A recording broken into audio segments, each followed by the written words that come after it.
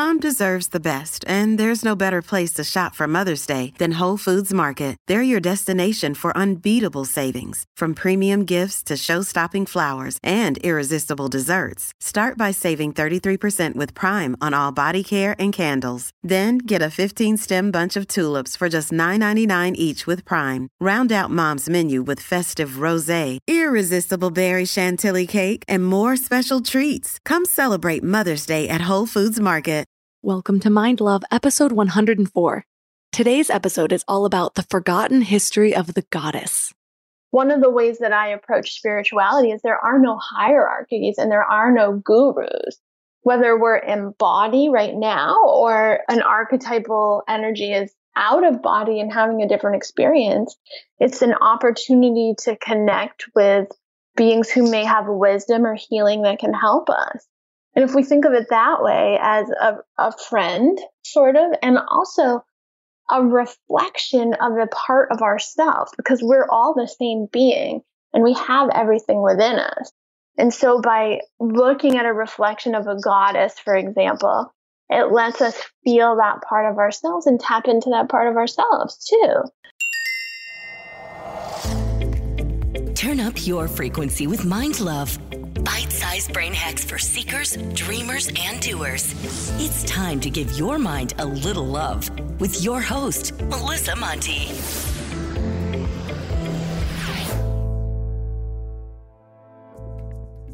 Real quick, don't forget to subscribe. Seriously, hit that little subscribe button right now. More subscribers means even better guests, which means more value for you. Plus, it helps grow the show. So please subscribe and help more people get a little dose of mind love each day.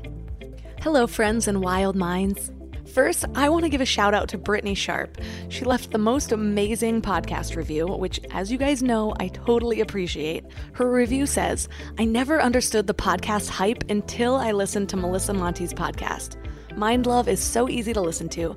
I never find myself getting tired or spacing out while listening to it like I have with other podcasts in the past. The topics are diverse and bring up a lot of inner dialogue. It's stimulating for beginners and people that are seasoned in self-help, mental awareness, etc. And it always reminds me of exactly what I need to hear. Even if the topic isn't something that fits my life or my journey, it's still insightful every single time. It always brings me right to the mindset I want to be in. It's comforting and brings you all the confirmations you need. Thank you so much, Melissa." Well, thank you so much, Brittany. That review totally made my whole week, so I'm sending you so much love. And now let's get into some goddess energy. I've done a few episodes on the Divine Feminine, and every time I do, I get so many people screenshotting and sharing on Instagram, which I love, so please keep doing that. But it just shows me how much these topics are needed. There are a few reasons why I think we get so pumped up about it. Imagine you didn't have a family, or you never really fit in with yours. And then you took one of those 23andMe DNA tests, and it came back and you found out that you had this whole family that you never knew about. A family that was supportive and loved each other, and was so happy to welcome you in. Suddenly Christmases were full of love, and you had a whole feast for Thanksgivings. That's kind of how I feel when I learn about the history of women and the Divine Feminine. It's like there's this whole feminine energy family waiting to embrace me. It's easy to get caught up in the lies we were told, that women were always viewed as weak, and they've slowly been climbing their way up, proving themselves so we have equal rights. But that has not always been the case. Maybe in America or some other countries, but a deeper look at history tells a different story. Women were once powerful and sacred, and full of wisdom and intuition and a connection to goddess energy. I read the book by Mama Gena called Pussy. It's not as raunchy as it sounds. It's actually fascinating. Did you know that women used to end wars just by flashing their girl parts? Yeah, we had that kind of power. So today we're talking to Amy McCree, a holistic health expert and author of 11 books, including her newest one, A Little Bit of Goddess. She is going to give us an introduction to the Divine Feminine and how we can connect to our own goddess energy. 3 key things we will learn are how to know if we need to balance out our masculine and feminine energies, concepts and traditions from the time of goddess worship that have been erased from history, and how we can embody goddess energy to elevate the planet. Before we dive in, have you signed up for the Morning Mind Love yet? Sometimes we all need a little boost to start each day with a positive mindset. The Morning Mind Love does just that. It delivers short, daily inspirational messages for free. People message me every single day saying that the message that came through is exactly what they needed to hear. Like Carrie, who said, "Your Morning Mind Loves are the foundation of my day, and I look forward to them every morning I arrive to work. You've become a part of my daily ritual, and I couldn't be more thankful." And then there's Casey, who recently replied to one saying, "This made me cry. I can't even tell you how much these daily emails mean to me." Just visit mindlove.com and sign up right there on the homepage. You'll get some great free gifts when you do, like a free 30-minute binaural affirmation meditation and a free workbook to help you gain clarity and live with intention. And it's all completely free. Go to mindlove.com to sign up. Or if you're out and about, just text the word morning to 33777. That's morning to 33777.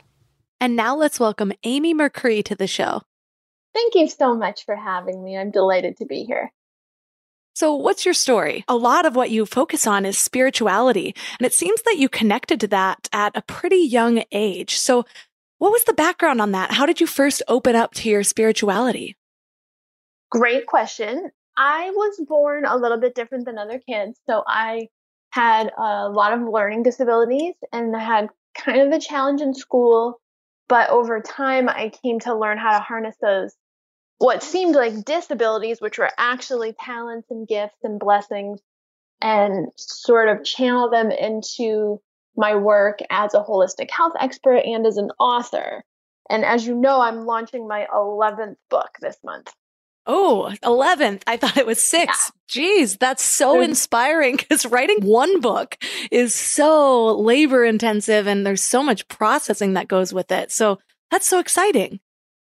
Thank you. It's definitely labor of love for me. And there's many numbers floating around in all different versions of my bio. So I'm not surprised you saw 6 somewhere. So just to give people a clear picture, you mentioned that there were certain things that you initially viewed as disabilities. And I know that so many of us walk around like there's something wrong with us when there's really not. So what types of things were initially a struggle that ended up being gifts?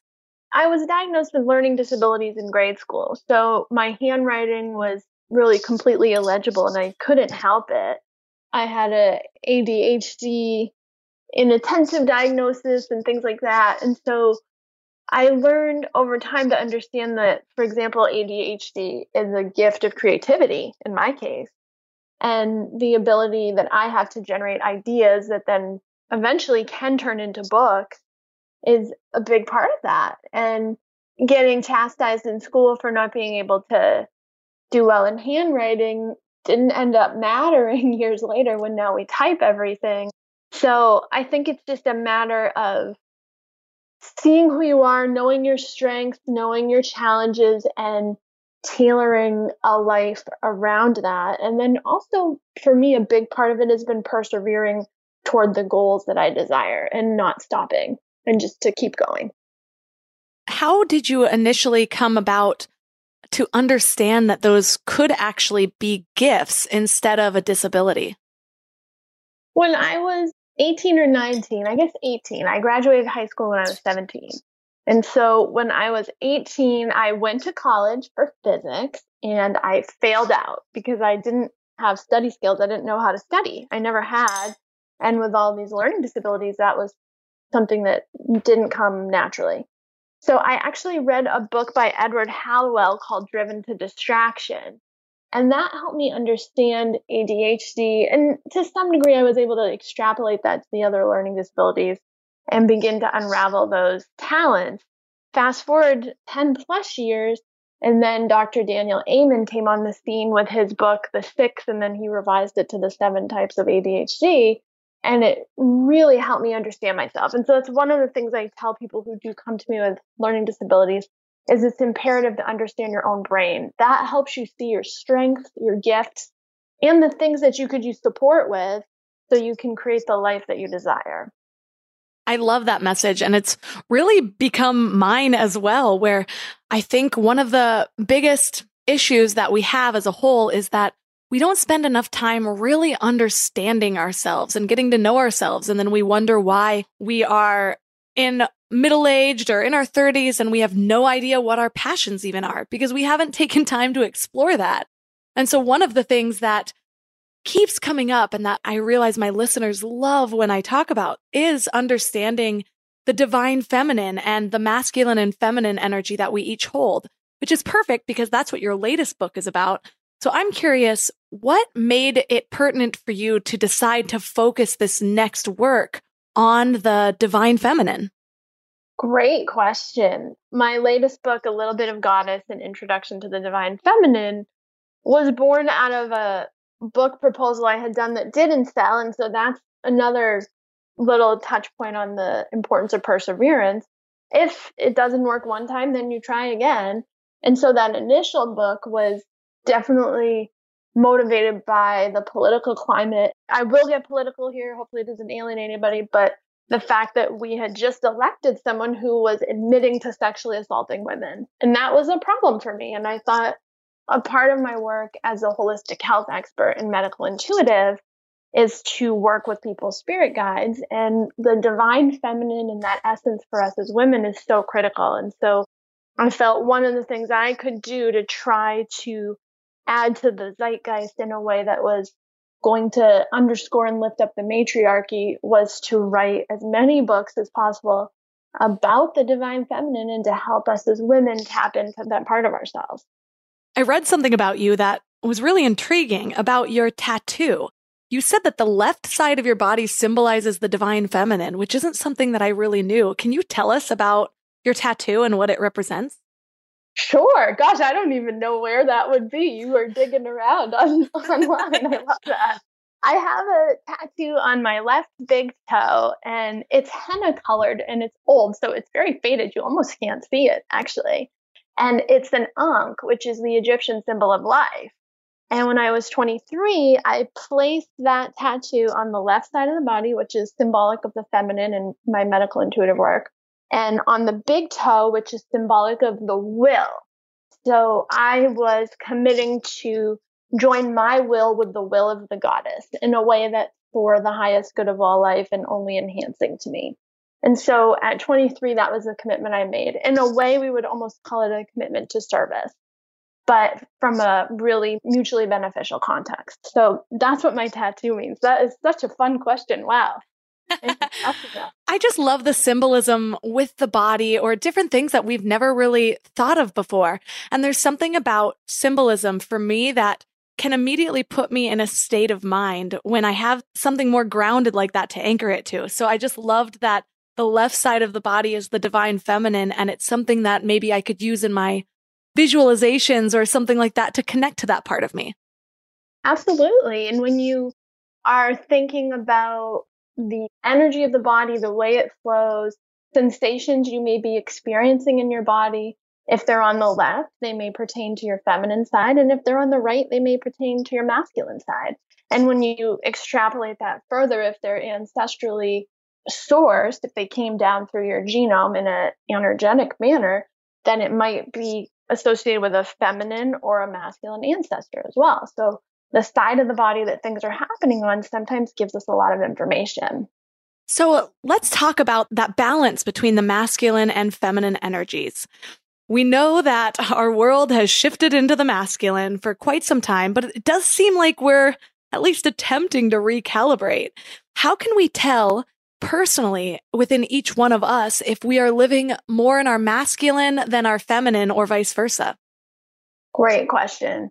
And I do want to say, too, I think we are in a process of that recalibration and coming to a place of equality and balance. And there's some growing pains happening right now in society, but that's the direction we're going in. And as far as in the body, we would really like to have like a great balance where we're able to tap into our masculine and our feminine sides in a way that's holistic and moves our lives forward in a balanced way. So to tell if we're too much in the masculine would be if we're always doing, going, taking action, thinking and doing. If we're in our feminine, we're in a more receptive state and we're feeling and being present.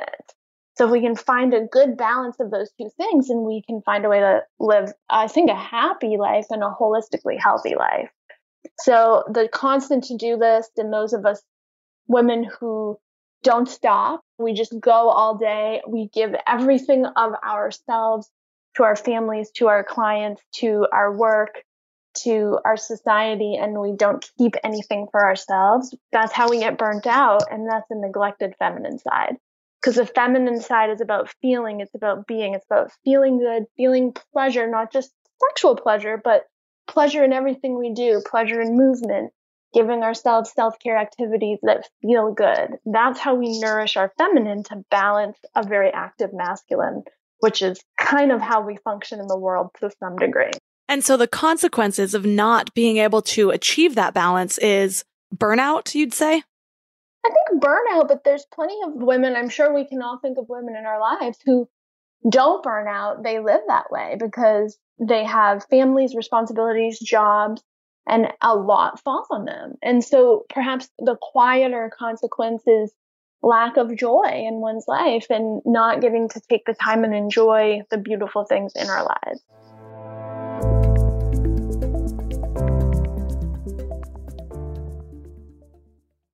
We're all here just trying to live our best lives, right? And while you're here listening to a podcast, you might feel like you're on the right track, but then you visit family, or you have a work deadline, or something unexpected comes up and you're all stressed out and it feels like all the work is out the window. That's why it's so important to consciously curate what you can control, like who you surround yourself with, what you watch, what you listen to. So I'm going to add another podcast to your toolbox, The Dr. John Deloney Show.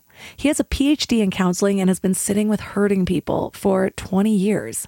He shares practical advice for everything from how to connect with people, how to face depression, overcome anxiety, and learn just what it means to be well. But what's really cool about his show is you can even leave a voicemail or send an email, and he'll address your topic or question about mental or emotional health on the show. So no matter what you're going through, the Dr. John Deloney Show is here for you. Listen to the Dr. John Deloney Show wherever you get your podcasts, or follow the link on the website. This show is sponsored by BetterHelp. I really need to get something off my chest. Being a mom of a 3-year-old boy is really freaking hard, and sometimes it has me questioning my sanity. But then he'll grab my face and call me his sweet little mama. Yes, that's a real thing he says. And it will all melt away until I break his banana. I thought I was done with emotionally abusive relationships, but nope. We all carry around stressors, big and small. And when we keep them all bottled up, it can start to affect us negatively. Therapy is a safe space to get things off your chest and to figure out how to work through whatever's weighing you down. For me, just talking things through is hugely helpful, but it's so hard finding friends and family that are unbiased or non-judgmental. And therapy isn't just about dealing with major trauma, you know? It's about learning healthy coping mechanisms, setting boundaries, becoming the best version of yourself. And BetterHelp makes it super convenient too. Everything's done online so you can fit therapy sessions around your schedule.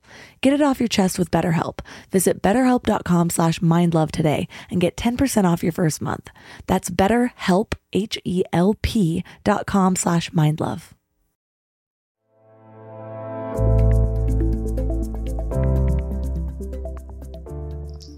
So let's talk a little bit about the history of the divine feminine. What really intrigues me is just how much of our history has been almost erased or painted over.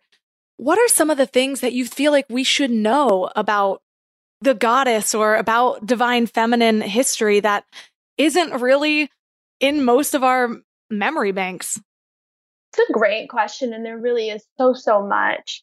Something that's really seasonal and pertinent is here we are in the month of October and we're coming up on Halloween. And Halloween was actually a holiday based upon the goddess. It was Samhain, and it was the night where the veils between the worlds are thinnest. And so the ancestors and the spirit, mostly helpful spirits that were part of our spirit family, would be readily and most available to us. And so we would use pumpkins, gourds, squashes as offering, autumn harvest, as an offering to the goddess. And then we would also put out altars with sweetbreads and cakes, which now would translate into the practice of getting candy. And we would put those out to the ancestors as an offering to ensure their favor. So there were lots of things like that that were woven into the majority of human history before we shifted from a more matriarchal spiritual model to a patriarchal one. And not to say it was exclusively matriarchal, because during many of the times when goddesses were worshipped, there were also corresponding male deities that were worshipped. There, for example, at the time that we would call Christmas was the Feast of Yule, which celebrated Mithras, Odin, Apollo, all kinds of male sun-like deities. And they had a mother deity, a divine feminine deity that was associated with them. And so both the masculine and the feminine were celebrated during these feasts. And so we had a shift for whatever reason, probably a desire to bring about control and gathering of resources, to move into a patriarchal model. And so now women are dialing that back, taking that back, and trying to re-educate ourselves. So I know that the autumn and winter are both times that are on the darker side of the planet, and not in a negative way, but just that's how the rotation of the earth goes. So what are some of the ways that we can best align with the divine feminine during this time of year, both in the autumn and the winter? The autumn is the time for cleansing and dreaming with the goddess. And so we can align with these autumnal goddesses that help us with our intuition in the process as we're beginning to go within and cleanse and let go. And as we move towards winter solstice is the shortest day of the year, and it is the day where the sun, S-U-N, is reborn in the form of the sun, S-O-N, whoever that would be, Apollo, Mithras, Odin, all of these, even the Yeshua, Dumuzi, and Tammuz, and Mesopotamian religion. So as we move through autumn and towards winter solstice, we go deeper and deeper within until we reach this shortest day of the year, where we've emptied ourselves, we've cleared ourselves, we've dreamed deeply with the goddess. And then on solstice, the light begins to return as we build towards equinox. It's kind of like the new year for us if we were going just strictly with seasonal cycles. So then we begin the process of rebuilding, building our intentions, building our manifestations for the rest of the year. And we work with goddesses, still our winter goddesses, moving into some of our springtime goddesses, as we look at how do we want to rebirth ourselves as the sun has been reborn and the light within us is being reborn to be manifest in the world. And so we ask the favor of the goddess energy and the divine feminine within us so we can be in harmony and do these things most effectively. So that almost makes sense as to why New Year's resolutions would be a thing, or why we'd be so pumped up to make a change right around the new year, right? Yes, it's the time to start building for your next seasonal cycle. Absolutely. What is really intriguing to me, so I recently stayed at an Airbnb and they had this amazing pop-up book about all of these gods throughout history, and it included Greek gods and African gods and different things. And so there's so many different archetypes or really characteristics of these gods. How would you say that geography of where they came from plays a part in their different traits and characteristics? It's such a fun question. And I actually have a whole chapter in A Little Bit of Goddess about this, because the geography of the goddess does influence aspects of it. For example, in Norse traditions, there's a lot more things that we would associate with cold weather and snow and ice and things like that. And with our African goddesses, there's a lot more things that are considerably more tropical. But it's really also super interesting to see the things that are the same. We have a myth about the evening star, which is usually the planet Venus, throughout many different goddess cultures all over the world, that is about the goddess figure journeying to the underworld and bringing back her lover, who's a representation of the divine masculine. And so this symbology of the evening star goes through Greek, Roman, Babylonian, Mesopotamian, even aspects of Christian religion, African religion. There's a little bit of it in some Asian religion. It's really all over the world where the goddess was thought to go to the underworld, which is representative of the subconscious, and it's the inner journey within to retrieve the shadow pieces and the dismembered pieces of the divine masculine, bring these back together and bring herself into wholeness, her feminine and her masculine within in an alchemical intermarriage. So really, really interesting how we have absolutely geographic differences, but we have a lot of similarities. This could be because of trade routes, and these stories began to be traded and talked about. These were the myths of modern day. And I often think nowadays our sort of celebrity culture and talking about these celebrities and who's dating and who's doing what are kind of like our own version of mythology. And some of these celebrities represent archetypal beings, George Clooney or whomever, like these top celebrities are archetypal to us in some ways. And if we think back to when these stories were being traded, there was cross-pollination. So there's a lot of similarities. So it's really interesting, the things that are different and the things that are the same geographically. I remember somebody telling me once that it's really interesting how, depending on where you're from in the world, which religions came to be the dominant religion. And they were saying how it tends to be what we need the most in our culture, whereas places with different dictatorships or a monarchy oftentimes will have a religion with multiple gods, whereas over in our democracy, the main dominant religion is something that's one God, and it's a way that balances out what we're currently living. But I remember when I took a world religions class in college, and I was raised Christian, which I don't identify with anymore, but I remember learning about these different things that I had already known about because I had read the Bible and was constantly fed these messages in Sunday school and whatever, and hearing that there might be a Greek religion or a religion over here that has such similar parables with slight differences based on maybe what they needed or what they related to within their culture.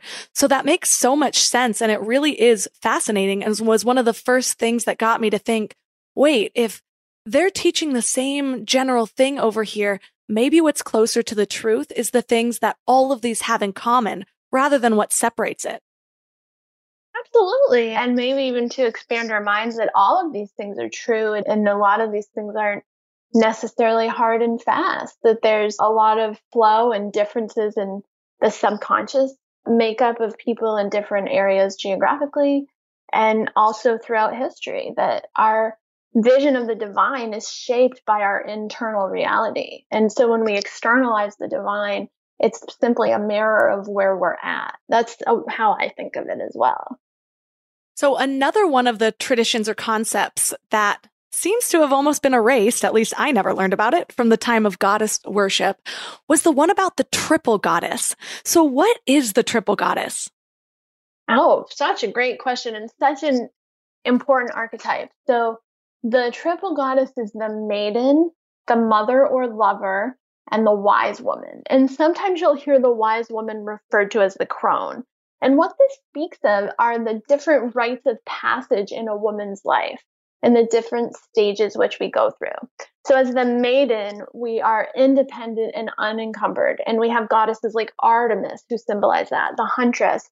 And then as we move into the mother or the lover, because she doesn't have to have children, we have goddesses like Aphrodite, goddesses like Hera, goddesses that are about either being fully mature, fully ripe, exploring our sensuality, and or goddesses that are about nurturing and childbearing and having fertile years, including fertile ideas. So really living our creativity in full expression. And then eventually we have the archetype of the wise woman, sometimes called the crone, which is moving into these wisdom times. Goddesses like Hecate, goddesses like Kali, who bring wisdom and also bring destruction to make space for rebirth. And as the woman goes through the life cycle, at the end of the wise woman time, we go through the ultimate rebirth in the form of leaving our body to go do whatever we do next. So the triple goddess is about our lives as women and about our ability to manifest in the world as independent, strong women, and then to give life, create ideas, express our fullness in the ripeness of life, and then to be wise and care for other women and advise other women. And all of these things come together to make a full picture of the divine feminine. It's really beautiful. It is. And while it does seem like kind of like the life cycle, the maiden when we're younger, mother, lover when we're a bit older and we're ripening or we're going through menstruation, and then the wise woman as we age. But it kind of has me thinking about how often in my own personal journey, inner child stuff keeps coming up. And it seems like even if we are moving through these different archetypes, it's also really important to connect with all of them at the same time. Or so is it true that we kind of need part of all of this regardless of what age we are? Exactly. And absolutely. And for example, I got divorced a few years ago, which turned out to be a really great thing. And my ex-husband and I are still friends. And it was a really nice way that I felt I revisited that independent archetype, and it fueled the birth of ideas in a new way. So I think we come back to all of these archetypes and we tap into our wisdom, wise woman archetypes when we need guidance as well. So it's so important to connect with all three. Absolutely.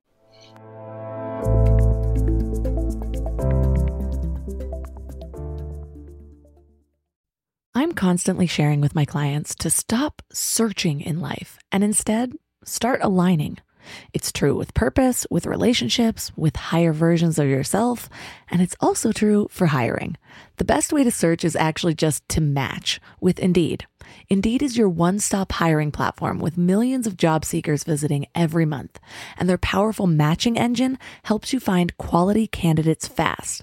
Plus, Indeed lets you schedule interviews, screen applicants, and message candidates all in one place. But Indeed isn't just about speed. They also deliver quality. According to a recent Indeed survey, 93% of employers agree Indeed delivers the highest quality matches compared to other job sites.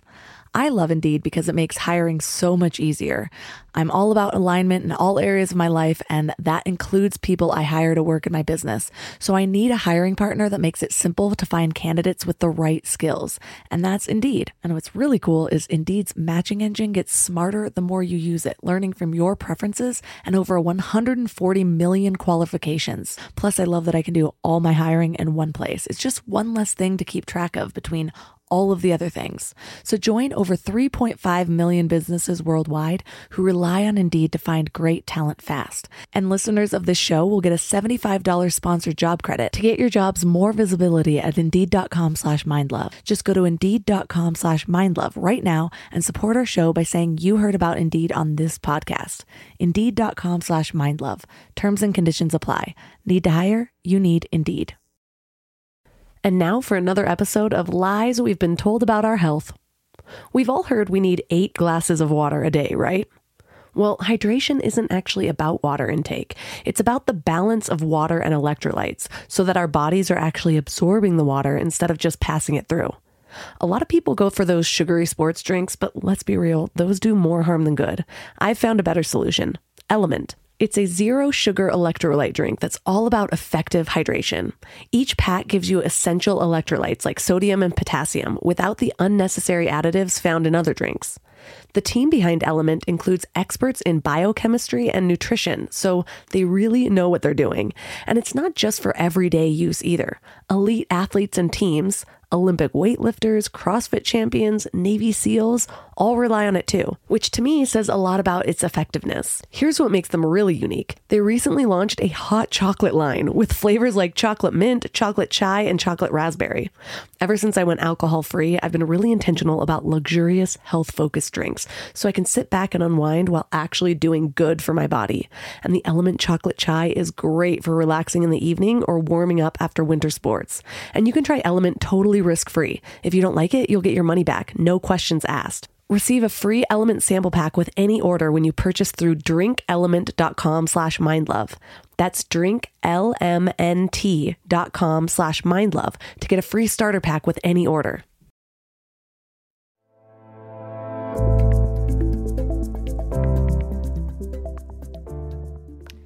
So if we are realizing that we're kind of lacking one or the other, maybe it's that youthfulness or maybe it's the nurturing side, how do you recommend that somebody goes and reconnects with this in a way that they can feel? Because I know a lot of people don't really have a spiritual practice that they understand how to work with. So it would be great to have a little bit of illustration almost on how to connect with these things to kind of support the energy that we're trying to conjure up. Absolutely. In my book, A Little Bit of Goddess, in the chapter about this, we have some charts and some listings of all the different goddesses and sort of where they fall. So connecting with those specific goddesses is a way to have an external focus to bring those qualities out within us. But beyond that, for the independent maiden side, it can be absolutely inner child work and really coming back into play and the things that give us joy in that way. It can also be empowering oneself, feeling that independence, that we don't need anyone else to protect us or to influence us. So that kind of empowerment and playfulness can help with the maiden, the sort of archetype of the single woman in a way too. And then for the lover, for the mother, it's giving birth to our ideas, being a mature adult, persevering, and then also really delving into our sensuality and that lover side of ourselves.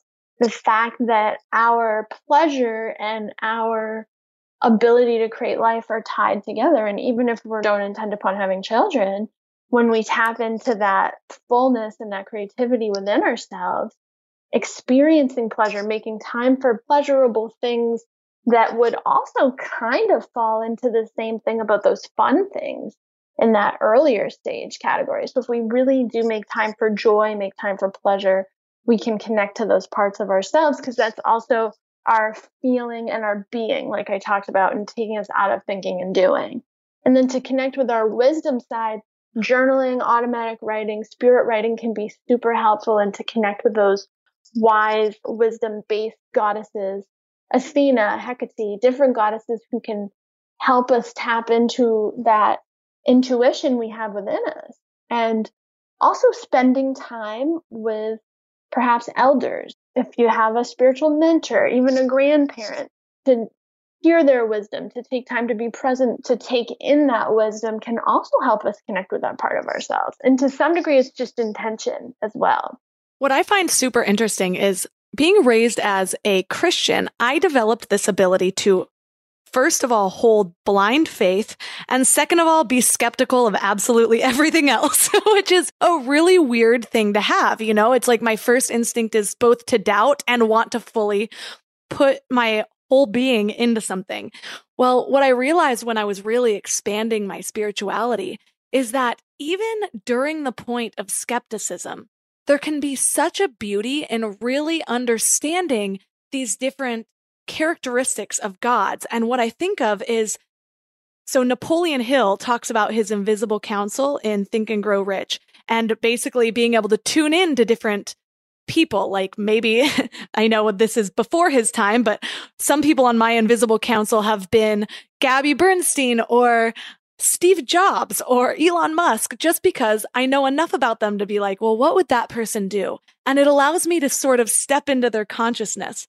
Well, when we know all these characteristics of different gods and godlike energy, we can, whether or not we fully believe that this is a being out there to be worshipped, whether that's in your spiritual practice or not, just really understanding all their characteristics can allow you to step into those characteristics, whether you think of them as more of an illustration of a type that you can be or actual real spiritual energy out there.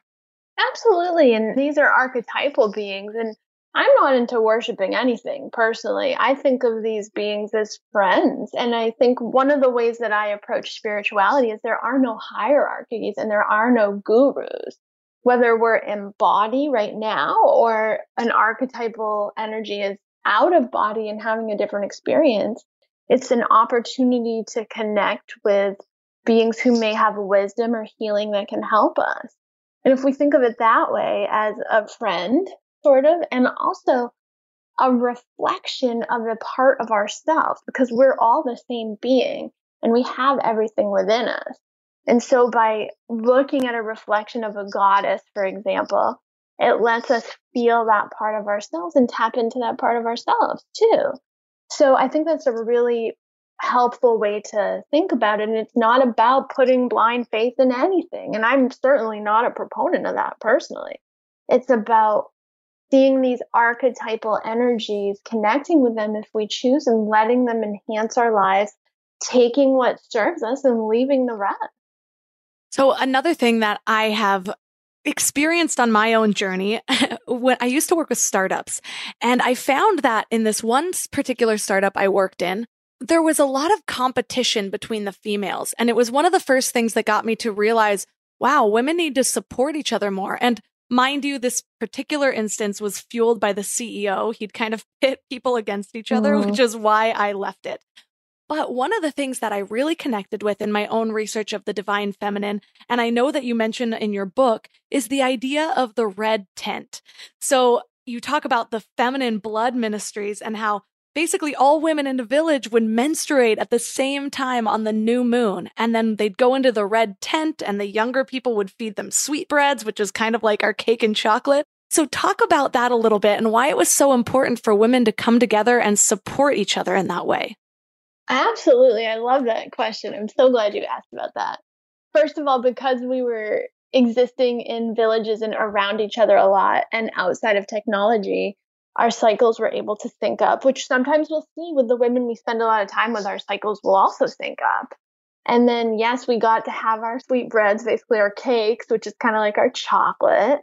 And during our menstrual cycle, we're at our, not necessarily our most intuitive, because we're always intuitive, but our intuitive senses are heightened. And so it's a great time to go within and also to spend time with other women and to have that camaraderie and that support and that nurturing, and also to see. And so when we did have training in the blood mysteries in certain parts of the world, that would be the time where our visions would even be stronger. Perhaps we had certain rituals that we did, and we would all support each other. And so it was a way of continuing our evolution. And in modern times, these things exist as well. My late medicine teacher, who was an amazing spiritual leader for many of us, for a time had a new moon circle, and we did gather on the new moon. And not everybody was on their moon time then, because the world was different. But it was a way to come together and do that, support each other, and delve into our intuitive senses for the purpose of healing and evolution.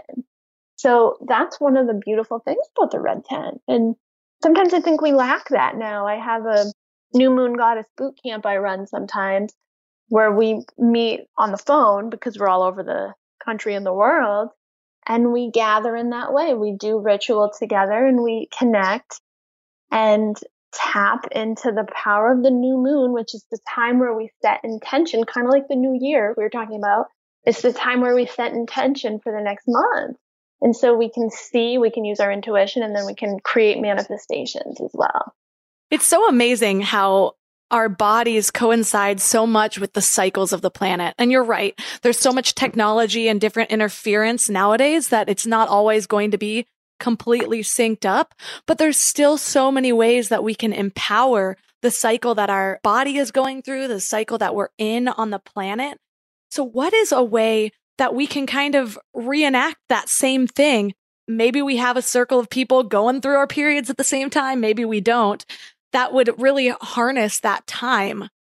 It's a great question. And you can do like I do and my teacher did, and just have it on the new moon as well. Or you can have a full moon circle. It doesn't necessarily have to be when everybody's having that part of their cycle, but it's women gathering together, supporting each other, connecting with our power, and perhaps doing a ritual, a meditation, something like that, that lets us connect our wills, our hearts, our minds for a time, and be a collective of divine feminine energy. And the feminine is by nature collaborative. And so when we tap into the collaborative spirit of the divine feminine, we build community and we're stronger together, quote unquote. I mean, that's a phrase we have now, but we're stronger together. And so by taking that time where we meet, whether it's virtually or in person with friends or people in a class or all of the above, we gather with women, we support each other. And for example, I'm a part of a mastermind group with some other authors. And we meet every month, we talk on the phone and we say, here's what's going on, and we help each other solve problems. The feminine collaborative spirit is powerful. And that's another way that we can help foster the matriarchy in this world. What do you think is one of these ancient practices that, because the more I learn about them, the cooler I think they are. It's like we had our shit together 100 years ago. I don't know what happened. No, just kidding. But some of these ancient practices are so powerful, like gathering at the red tent and like collaborating with women in that way and really understanding our needs in a way that maybe we don't now. And I think that part of that is because we're so logical that we don't tap into our intuition as much to really feel what we need. But do you have any other ancient practices that we don't do today that you think are much needed? I think gathering together and passing down the wisdom of the feminine is really crucial. And a lot of that's been lost. For a long time, these were oral traditions that were passed down from mother to daughter, grandmother to granddaughter. One of the things I think is really beautiful is when the women of the family and the tribe would come together to celebrate the first menstrual period of a young woman, to honor that. And I actually had a friend many years ago who was a healer, and we did that for her daughter, and it was really beautiful. It was an outdoor ceremony.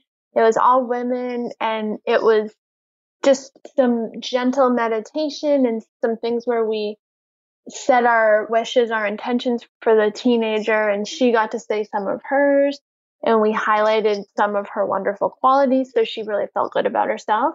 And then we had cake, even things like that, where we connect, we gather, we celebrate, and we could do the same thing for different rites of passage. In some ways we do. When women have a baby, we have a baby shower. Now, is it commercialized and all of that? Sure, because that's where our culture's gone. But these are times where women gather and support each other. And that was part of the ritual back then. As far as specific rituals, it's hard to get into that in this context because it's usually kind of complicated and takes a lot of different skills and materials. But there are many rituals we do with everything from candle magic to ways that we make what we would call doing crafts nowadays, but we make spiritual crafts. That's where a lot of these things came together. And as women, when we do gather, we paint pottery or we talk, we share, we break bread, we share food. We are meant to collaborate. So just gathering and honoring the feminine, doing a meditation that honors the feminine, connecting in heart, connecting in mind, sitting in a circle, holding hands, and doing a meditation, even that is powerful. And then when we build our spiritual skill, connecting, sitting in circle, doing a meditation, and then doing something like a ritualistic scrying, where we're able to use our power to see intuitively through using elements of water and fire and nature and plants and herbs, and nothing, of course, psychoactive, just for aromatherapy purposes, but to see and tap into our intuition. So those are the places that can go when women gather with intention as well. I think most people loved crafts at one point of their life, and it's something that I feel like we allow to slip by. Like maybe we think it's a waste of time or it's not high enough on the priority scale. But as you were talking, I was thinking about what a great activity that is, where I think it can combine the feminine and the masculine, because you're technically doing like the masculine, but you're also in creation mode. And I feel like creation is such a feminine thing. Those moments of crafts, whether we make a hideous macrame that will never hang on our wall or what, it's still such a great way to get into that energy, wouldn't you say? It is. In art, music, dance, all of these things are the feminine. I take many kinds of dance class now, and it's almost all women. Typically, there's maybe one man in there on a couple in the class, but some of them, there's no men there. It's women, and then we gather and we're making art through movement as well, through sound. And through crafts, absolutely. We're wired to some degree to create and to collaborate. And by not taking the time for the art, we are pushing and sort of railroading ourselves into only productivity and nothing that brings joy or pleasure, which is the masculine model, as opposed to also having the balance of the feminine. And that's when people do get burnt out, when they do feel that they're out of touch with their creativity, whether they realize it or not, where they're out of touch with the pleasure of existence and the mindfulness of being present in the body. As women, that comes from our femininity. So thank you so much for the wisdom you shared today. I always feel this feeling inside of me when I'm reconnecting with some of this forgotten female history. And it goes to show you how powerful understanding where we truly came from is for us, instead of feeling like we're like crawling out of the bottom of the barrel, still wanting voting rights, whatever we've had to do as women. It's like we weren't always in that place. That was just an unfortunate part of the evolution of our planet. There were times where the goddess energy was celebrated, and we can reconnect to that in our day-to-day lives. So for listeners that are interested in learning more about this, where's the best place that they can connect with you online? They can find me on my website, amyleemercury.com, and on Instagram, all over social at Amy Lee Mercury. And my new book, A Little Bit of Goddess, takes you through all of these things. And it also has 10 to 15 meditations with different goddesses for things like prosperity, confidence, success, freedom, joy, happiness. All the things we're interested in, they're in there. So you can kind of connect with different goddess archetypes as well to find those strengths within you and bring them forth. All of the links from this episode will be at mindlove.com/104. I personally love learning about goddesses or about any archetype that signifies something that I might want to be. And I kind of mentioned it in the episode, but I talked about Napoleon Hill's Invisible Council and how basically having a bunch of people, whether you've met them or not, in this kind of mindset of a mastermind. They're imaginary. You meditate and think about what they would possibly do. My husband and I talk about this a lot because we realize that the more we get to know each other, the more we can kind of tap into each other's psyches. And we each have our own talents and strengths and our own weaknesses. So sometimes when I'm struggling with something, I'll tap into him and say, what would Shane do? And because I know him so well, I can take an instance that I've never seen him actually deal with and have a pretty good idea of how he would handle it. I do the same thing with my mom sometimes. She's one of those people that will just get things done, no matter what. She's not a big procrastinator at all. If she knows something needs to go to the post office, she will do that. If everything in the house needs to be deep cleaned, that's what she's doing. Same with my stepdad, actually. He will spend a perfectly good Saturday deep cleaning the grill just because it needs to get done. And I'm like, Pete, it's 109 degrees outside because you live in the desert. Why would you choose this? And he's like, well, it needs to get done every few weeks. So sometimes when I'm procrastinating, like I tend to do, hold on, let me reword that because words are important. Sometimes when I'm procrastinating, like I've struggled with in the past, I will tap into them and say, what would my mom do? Or what would Pete do? And it actually helps. So this is one of the amazing benefits of having deep, close relationships and being really intentional about who you surround yourself with. In a way, the people you surround yourself with become a part of you, whether you let them or not. If you surround yourself with people that make the decisions that you don't want to make anymore, or that handle situations in what you consider the worst way possible, it's going to be so much easier to sink into those behaviors with them because they've already been justified. So limit your time with the people who are bad influences and ramp up your time with the people that you want to be more like. And even if you don't have those people quite yet, you can do what Napoleon Hill did and create an imaginary invisible council. Start studying the people that you want to be like. That's what's great about biographies and autobiographies. You get to learn the steps and the journey that specific people took to get where they are, and it can be hugely inspiring. But this does take getting clear, gaining a lot of clarity over who you want to become. And so if you're not there yet, you have no idea who you want to become, at least start taking some of your values or some of the things that you know you find really admirable and write those down. Next, start to think of who, either in your life or in the public's eye, has those traits or who has taken that journey already. Start to stack up those characteristics, learn as much about them as possible so that when you're presented with an obstacle or a challenge, you can tap into their mindset and figure out what they would do. It's one of the best ways to tap into parts of yourself that haven't yet been realized. Because like we always say, all of these things, all of the things you admire, even if you're not stepping into those shoes yet, are things that you are already inside of you. Even the things that you're triggered by are the things that are inside of you, because people are mirrors. So instead of shining back on yourself all of the traits you don't like, be intentional with the people around you and the people you study so that you're constantly reflecting back the highest parts of yourself. So connect with me on Instagram at MindLoveMelissa and let me know who is on your Invisible Council. I'll be talking more about my Invisible Council on my story, so be sure to tune in for some extra free content between episodes on Instagram at MindLoveMelissa. Also, think of the other goddesses in your life, whether it's your family, the matriarchy, or other girlfriends, or your sister, whoever. Send this episode to them so they can connect with their goddess. And if you loved this episode, please leave a 5-star review, and I might just read it on the show and give you a little shout out. So thanks for giving your mind a little love today, and I'll see you next week. Thanks for tuning into Your Higher Frequency with Mind Love.